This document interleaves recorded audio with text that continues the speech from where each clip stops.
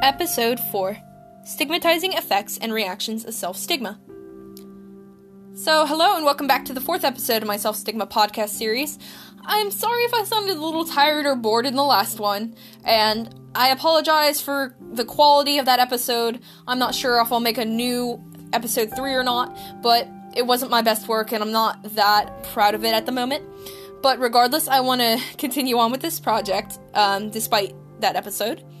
So, basically, in the last episode, I described the steps of self-stigma, and I introduced the idea of how people interpret mental health stigma differently. I focused on mental health stigma, while in this episode I want to focus on self-stigma specifically. But, however, to recap, some are positive, like, some people interpret mental health stigma in a positive way. It's like an encouragement. It's like, this might be a little challenging, but I can overcome it. Others are unaffected. They just don't care. They don't see themselves as different than somebody who doesn't have mental illness. And of course, these types of people do not have self-stigma because they can overcome it. They can just push it to the side. It doesn't affect them as negatively as in self-stigma. People with self-stigma, of course, can't overcome stereotypes of mental health illness and whatnot. And in this episode specifically, I wanted to tackle the effects and reactions of people who deal with self-stigma. Like I kind of said before, the last episode was focused on mental health stigma, and it's a bit difficult because mental health stigma and self-stigma are so closely related that one kind of leads into the other, and they're kind of interchangeable in a way. But regardless, I wanted to focus on self-stigma, since that is, of course, the focus of my project, and I wanted to address how people react to self-stigma in different ways, and the effects and all that. So, in this episode specifically as well, I will be referencing a journal that I read online, titled Stigma and Difficulty Accessing Medical Care, and a Sample of Adults with Serious Mental Illness, by, excuse me if I don't pronounce these right, because these are very difficult for me to read, Dr. Leisha Ostro, Dr. Ron Manderscheid, and Dr. Ramin Mojtabai. Pardon me if I did not say those names correctly, but without further ado, let me begin. So, to begin with a quote from them, people with serious mental illness die 25 years earlier, on an average, than the general population from preventable chronic diseases such as heart disease, metabolic syndromes, and respiratory illnesses. Although this is kind of detached from self-stigma, I thought it was important to include because it shows just the effect of mental health illness, on individuals. It leads them to die earlier. It takes a toll on them. It's awful. I also wanted to include this because it's rather important background information.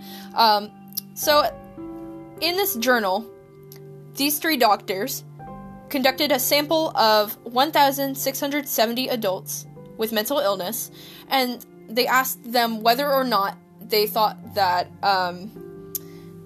the difficulties in accessing medical care were linked with stigma. They asked them if they thought that. And 211 of them, or 13% of them, attributed difficulties in medical access to stigma. So, what does this mean? Well, this means that stigma, as well as self-stigma, kind of refrains people from seeking help. It also doesn't help that, as they quoted in their journal as well, that I'm going to mention, because of historical disempowerment experienced by people with self-stigma, end quote, they do not seek help. Historical disempowerment is like, over time, their self-efficacy, as I mentioned in the last episode, their self-determination, their self-worth, their self-value, it just breaks down and down and down over a process of time. And because of this, they just don't seek help. There's no need to. They already know what's happened, so why is there a need to seek help? And from this, they worsen. They isolate themselves. They start to close themselves into a very unhealthy mindset, and it's awful. I also wanted to include this. And I quote, their analysis explored 3 primary predictors of poor access to medical care and stigma for people with serious mental illness, comprehensiveness of medical care benefits, severity of mental health symptoms, and personal empowerment. So what does this mean? So, comprehensiveness of medical care benefits. So, they might comprehend, the medical field, they might understand, they might be educated on it, but those who are educated and have stigma, sometimes they're not always willing to partake in medical care because of their intelligence, more or less. They know what happens. Sometimes the self-stigma undermines someone's intelligence or education, because self-stigma is more or less based on a pattern of moods, of thoughts, and it internalizes you. It breaks down the rest of your thought process, more or less. And that is one of the reasons why people don't seek medical care, especially if you're focused on your own illness and there's no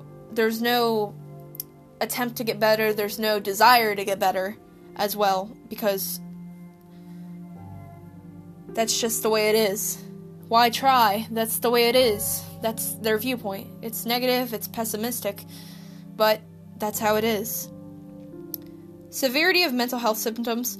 Sometimes people with, the more, how do I explain this sufficiently? Excuse me.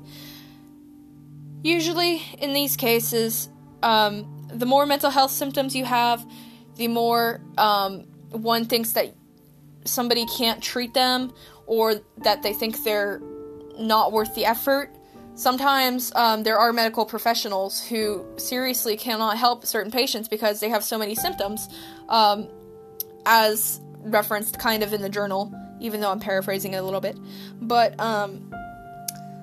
it's just a struggle. It's a struggle. They don't think they can go. They have these symptoms. They have so many symptoms. They're like burdens on their shoulders that they don't want other people to experience with them. They don't want to take care of themselves. They can't take care of themselves because this is just the way it is. And finally, personal empowerment. Personal empowerment ties back into the idea of self-efficacy, as I said before, or in this case, lack thereof when it comes to self-stigma. There's hardly any personal empowerment. There's no encouragement. It's just, why bother? Why try? This is how it is. Why should I go seek a medical professional if I know I'm going to be like this forever? So, that's the way it is. So, it leads to a really negative mindset, and nobody with self-stigma wants to seek help. They're convinced that they are right, in a sense. They're convinced that society is right, and that they are a certain negative adjective, and they are unfit for society. It's terrible. In the next episode, I'll be sure to cover anything that I might have wanted to add in this episode specifically, but I think I've covered most that I have wanted to cover in this episode. Like I said prior, I'll probably add more in the next episode to this specific episode and talk a little bit more about this, because I don't think I sufficiently went in depth that much in this episode, but I think I gave you a basic summary, and I hope I gave you a basic summary of just the effects of self-stigma and how it destroys somebody, basically. And with that, please tune in to my next episode here in a few bit. I also wanted to mention that my next episode, episode 5, will feature an interview, and so stay tuned. Goodbye!